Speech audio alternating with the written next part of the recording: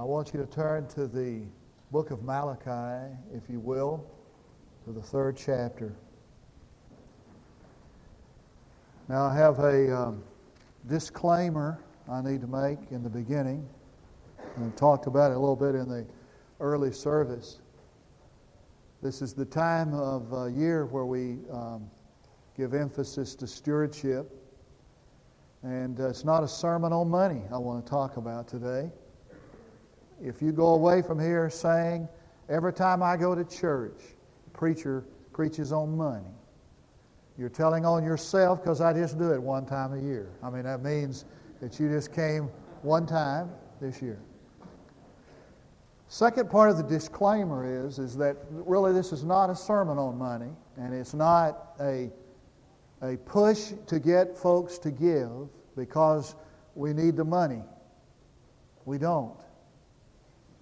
I may commend you up front here in your giving.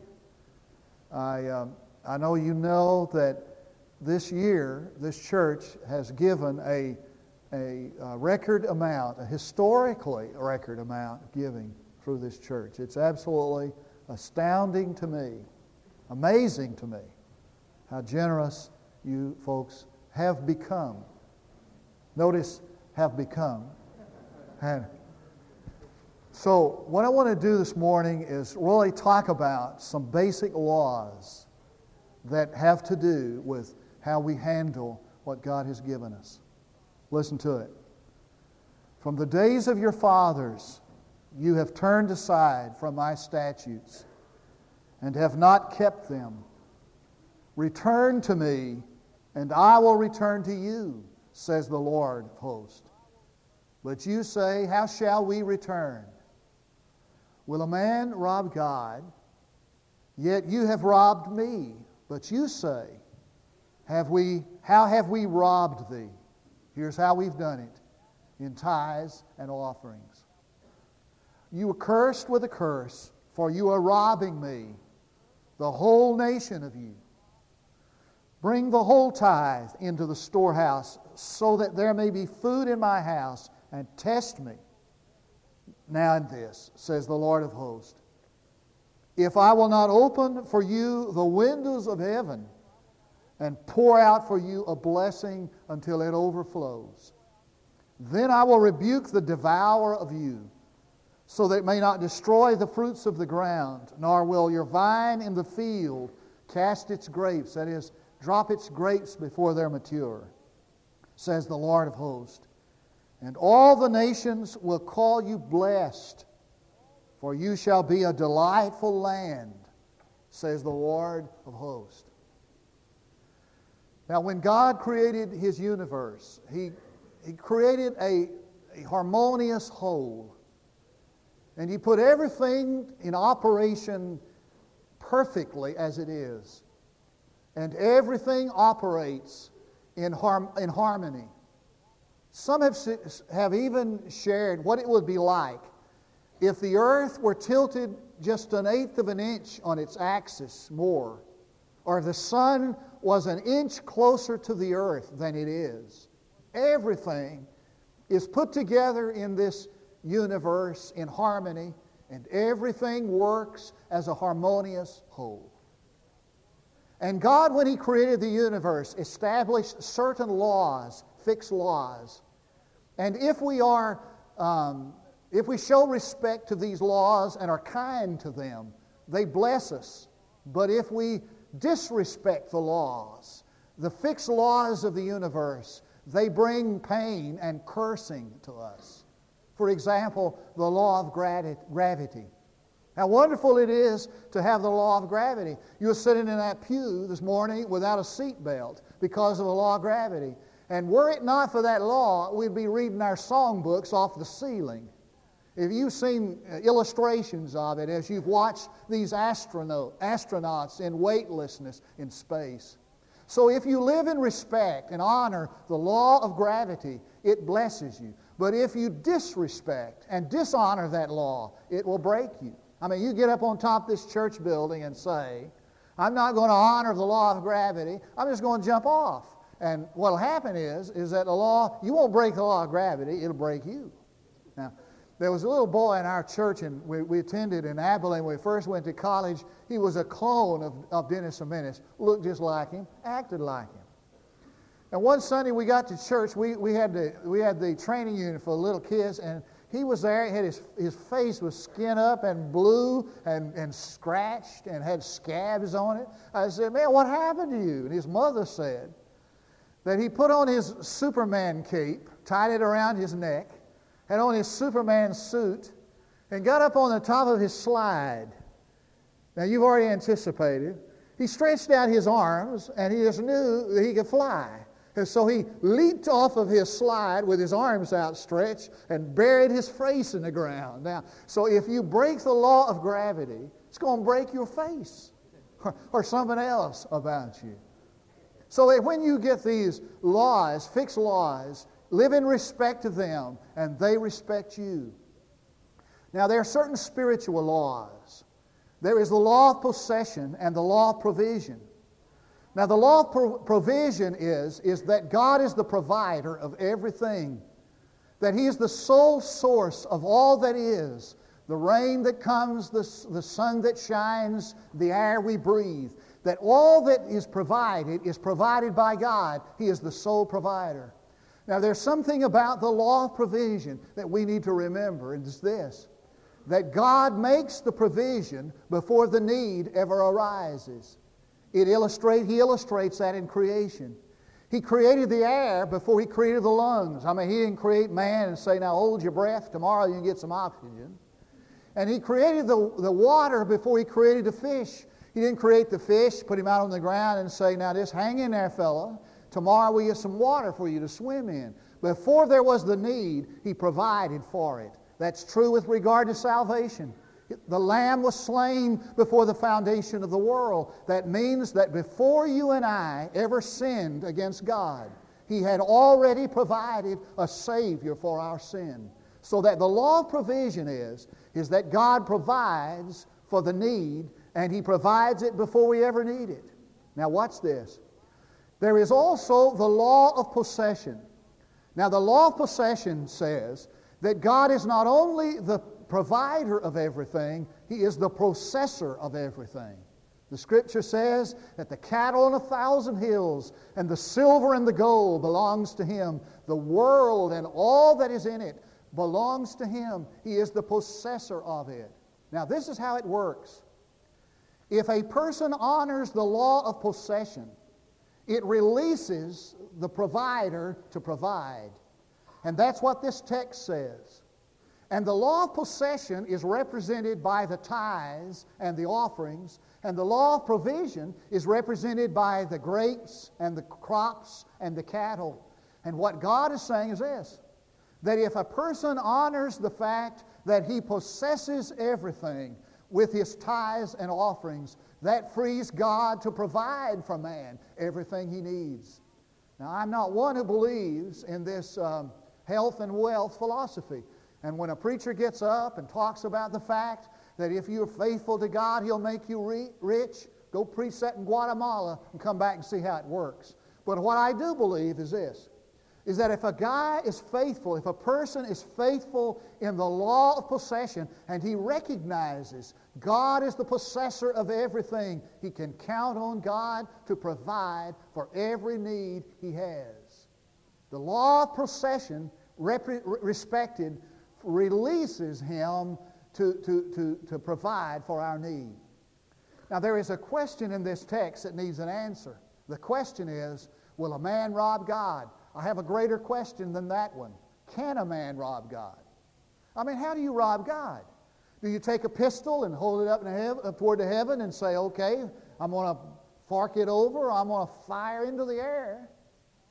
How can a person rob God? Well, the clue to that is in the word rob. It's the only time that word is used in the Bible. It comes from the root Jacob. Now, everybody knows who Jacob was and what Jacob did. Jacob was this schemer that defrauded his brother of his blessing. He was a deceiver. If you want to talk about a deceiver or a defrauder, you think of Jacob.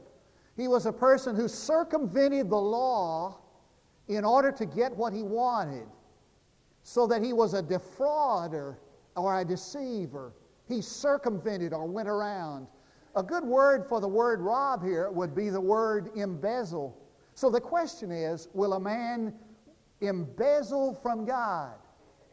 Now there is a vast difference between embezzlement and robbery. When a person robs somebody, he goes down to the bank and gets a pistol. Don't try this. Gets a pistol, he goes down to the bank, and he puts it in the face of the teller and says, hand over your money. And he gets in his hands what his hands have no right to handle. I mean, he has in his paws money that he has no right to have in his hands. But when a person embezzles, he handles something that he has a right to handle. In fact, the Bible says in the beginning, God put man in charge of everything and made him responsible for it. And so man, it's not a matter of taking something he has no right to handle. It's a matter of mishandling something he has every right to handle. That's what robbing God means. It means that I have taken something that I have a right to have, and I have not used it in the way it was intended to be used. That's embezzlement. And embezzlement is the greater sin. For when a person embezzles from someone, he's violating a trust. He's betraying a trust. Somebody has believed in him and trusted him. So he's placed in his hands something to handle. And the sin of embezzlement is the greater sin than the sin of robbery. Now, I want to give you a principle that you need to write in your Bible. Now, everything I've ever said, you've heard. I'm going to say you've heard before. In fact, you've been in my Sunday school class. You heard this not long ago.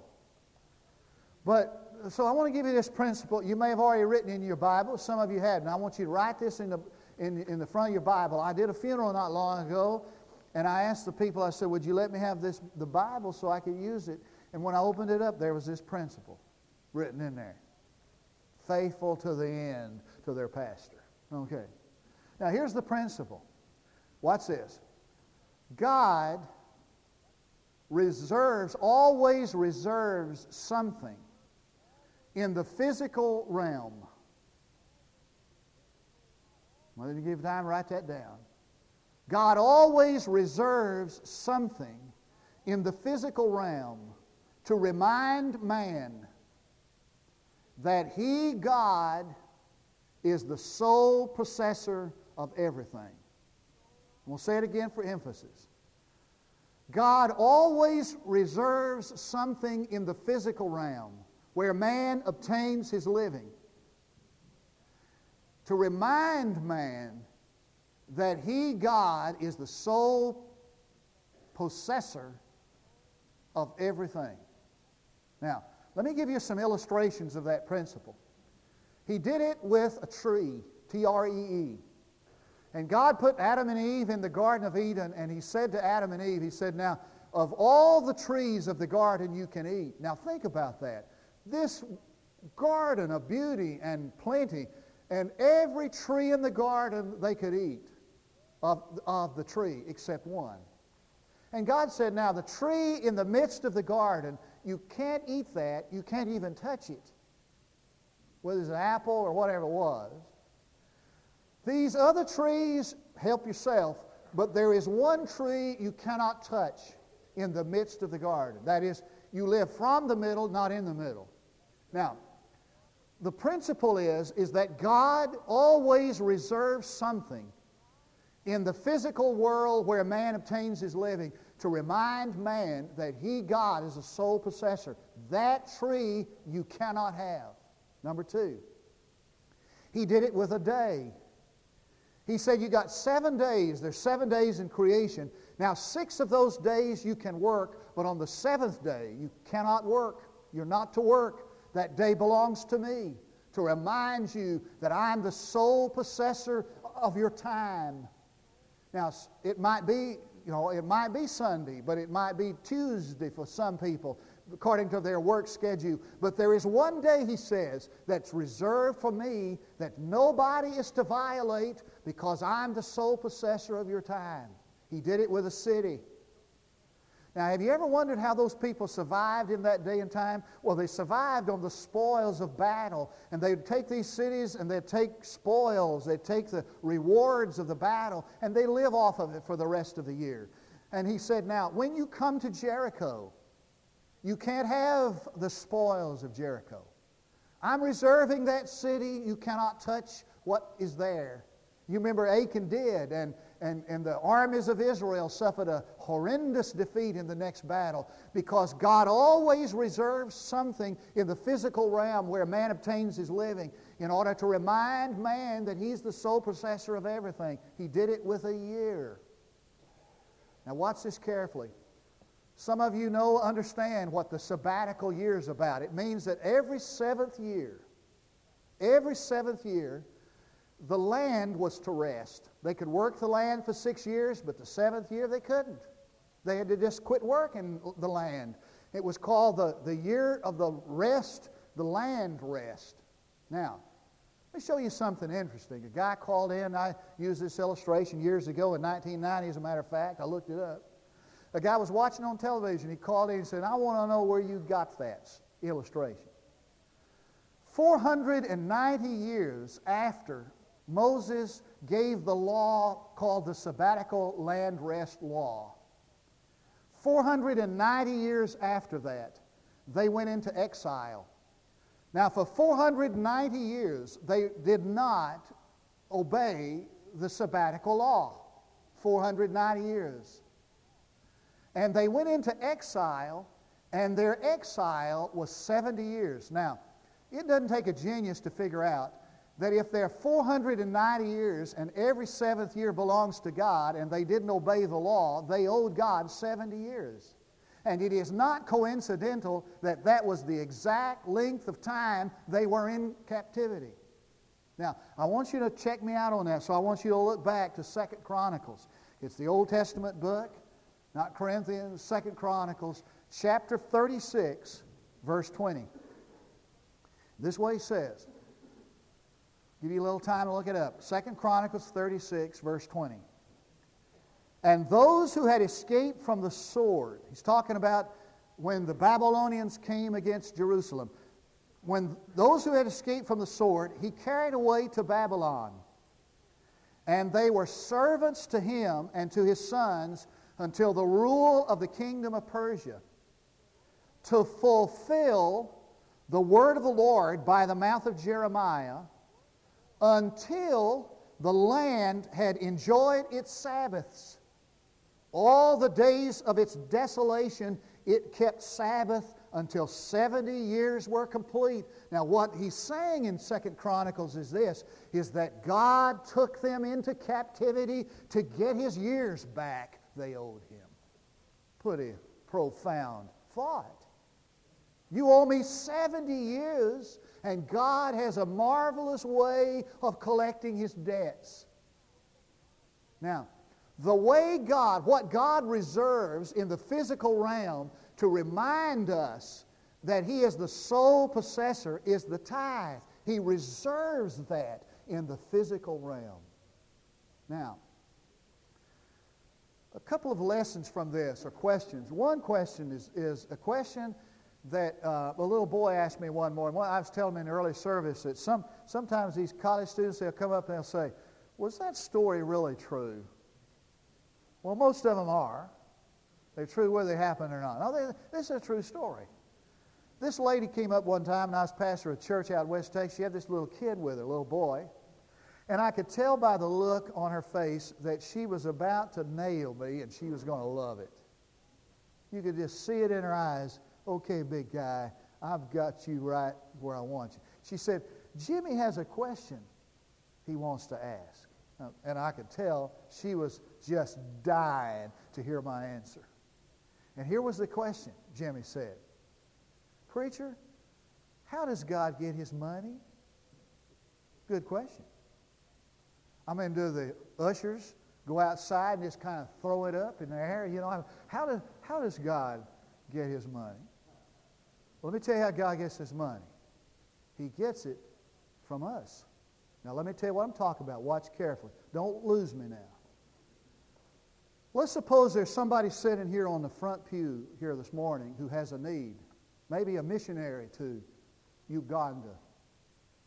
And he's sitting there and he has a need. This man is in our service and he respects the law of possession. He lives on the basis that God is the provider and the possessor of everything. He's come into our service and he has a need. You know what happens? God impresses some of us to give to that need. Sometimes we don't even know that the need is there. We just feel the impression of God to give. Isn't that right? Now, let me tell you a true story. I was working with a family. They don't even live here anymore. They live way down on the East Coast now. But I was working with this family and their children. And this lady had terrible teeth. She had to drink through a straw. She couldn't even put temperature, cold or hot, on her teeth. The worst teeth I have ever seen. I mean, every one of them were just decayed and rotten. And her gums were rotten. And she had lived a great part of her adult life with these horrible teeth. And I was working with them, this family, and I got to love them. I really did. And I had great love for them and their children. And one day, I was sitting at my desk, and God said to me, not in an audible voice, but just in my spirit, He said, "Gerald, you need to fix her teeth." Well, not being a dentist, I had to figure that out. He said, "You need to get her teeth fixed." So I called a dentist, found out that this cost was just totally prohibitive. She'd been to the dentist. She's going to have surgery, and it was just long, detailed, drawn out deal. But God said, "You need to provide for her teeth." So I just told her, I told the dentist, I said, "I'm going to send you a patient. I want you to fix." I said, "Can you give us a discount?" We worked all that out. I said, I'm going to send her to you. I'll pay you when I get the money. And I told them, I called them. They came by, and she just sobbed. She was so happy. She went down, started getting her teeth fixed. Now, here's this bill building up down there. I didn't have a cent. One day, the phone rang. True story. I'll go get the lady. She's old and not here today, but I could get her. And let her testify to this very fact. A phone rang, and this elderly lady called and said, "Pastor, I've got a little extra money, and I just feel led to give this to you, and you use it however you feel like it's necessary to use it." Now, I don't have to tell you how much it was. It was the exact amount of the need of the woman. Besides that, a guy came in and said, somehow this week I felt impressed to give a little extra money. How can you use it? Gave a little above that, just for, a tip, to the dentist. Now, that's how it works. Now, watch this carefully. When a person lives, respecting the law of possession, God provides through His people. And He impresses us to give. And that's why our responsibility as church leaders is so profound, is that we are faithful in our stewardship in the handling and the use of it. But God knows the need, and God provides for the need by impressing His people. And when He impresses you folks, you better give. Now, have you ever wondered, has it ever bothered you that God says, "I own everything, but I don't have anything unless you give it"?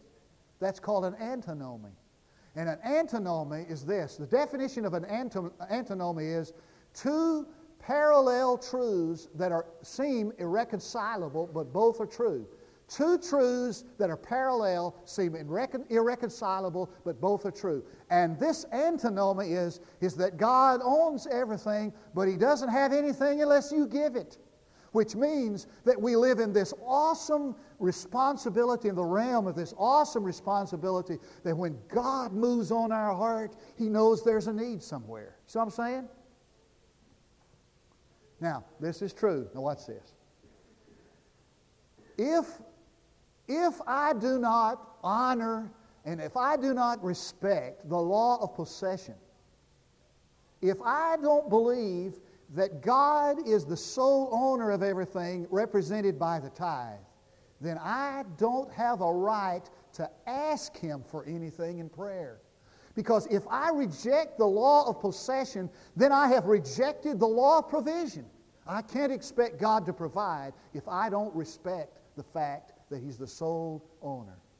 I mean, you don't have to be a tree full of owls, to be wise enough to figure that one out.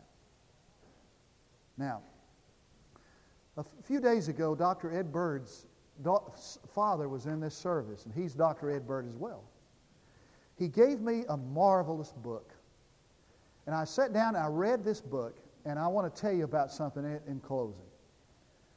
It's a book of his sermons, really, a compilation of his sermons. And in one of the sermons, he talks about a book he read entitled The Effects of the Sea by Rachel Carson. And in this book, she has a chapter about the effect of storms along the seacoast back in the eastern seaboard. And these storms will come, these waves will come armed with huge rocks and boulders. And she told about the time when one of these storms came up and it threw a boulder weighing 130 pounds. It hurled it in the air, and it hurled it over the lighthouse on Tillanook Reef. That is a lighthouse that stands on a rock 100 feet above sea level. It threw this 130-pound missile over the lighthouse, and when it came down, it made a 20-foot hole in the house. And she told about a place where there's a lighthouse that stands 300 feet above sea level, and these storms will come crashing into the rocks, just throwing fragments of rocks up like confetti, and these rocks will break the lights out and the windows out on the lighthouse. Do it all the time. And listen to this. Rachel Carson said, are you listening? It's dangerous to be a keeper, a tender of the light. You know what happens when the light goes out? When a surgeon is performing his surgery, there's a momentary blackout before the emergency generators kick on, and that moment of darkness could be a moment that determines life and death. You know what people do when they go out in the jungle? They make a clearing and they build a fire. And they know as long as the fire burns and the light is there, the creatures of the jungle they can hear on the outsides of the clearing will stay away. But let the light go out and the beasts come. You let the light go out, and in this community, you let the light go out and the jungle comes. And everything that's in the jungle. I tell you, it's a dangerous thing to be a tender of the light. And she concludes her chapter with this letter written by a woman to a newspaper in New York. Listen to it, and I'm through. I was living at Sandy Hook when I met Jacob Walker. He kept the Sandy Hook lighthouse. He took me to that lighthouse as his bride. I enjoyed that, for it was on land, and I could keep a garden and raise vegetables and flowers. After a few years, my husband was transferred to Robbins Reef. The day we came here, I said, I won't stay. The sight of water, whichever way I look, makes me lonesome and blue. I refused to unpack the boxes in my trunk at first. I unpacked them a little at a time. After a while, they were all unpacked, and I stayed on. My husband caught a heavy cold while tending the light. It turned into pneumonia. It was necessary to take him to Smith Infirmary on Staten Island, where he could have better care than I could give him at the lighthouse. I could not leave the light to be with him. He understood. One night while I sat up there tending the light, I saw a boat coming. Something told me what news it was bringing me. I expected the words that came up to me in the darkness. We're sorry, Ms. Walker, but your husband is worse. He's dead, I said. We buried him in the cemetery on the hill. Every morning when the sun comes up, I stand at the porthole and look in the direction of his grave. Sometimes the hill is white with snow, sometimes it's green, sometimes it's brown. But there always seems to come a message from the grave. It's what I heard Jacob say more than anything else in his life. Just 3 words. Mind the light. Ms. Walker was 70 years old when she told this story to a New York newspaper reporter. And her husband had been dead for 32 years. I have only one thing to say to you, my dear people. Tend the light. Let's pray. Our Father, we acknowledge that you are the possessor of all that we have. The next breath we breathe, the next pain we feel, the next moment we live. And we acknowledge, Father, your possession of our time, of our money, of our abilities, so that the light on this corner and from this church would never, ever, ever go out. And we accept the awesome responsibility of tending the light here. Grant us courage, grace, and will to do it. For I pray in Jesus' name. I'm going to ask you to make a commitment this morning that might relate to your possessions. I'm not afraid or embarrassed or ashamed to ask you to commit yourself to be a tither. Or maybe to ask you to make a commitment of your time. I'm not ashamed to ask you to commit your time, your abilities, your talent, your gifts. Or maybe this morning a commitment, as one man in the early service came to commit his life to church membership, or to give your life to Christ first time. Maybe you've never given yourself to Jesus in the initial act of salvation. While we stand to sing, we invite you to come.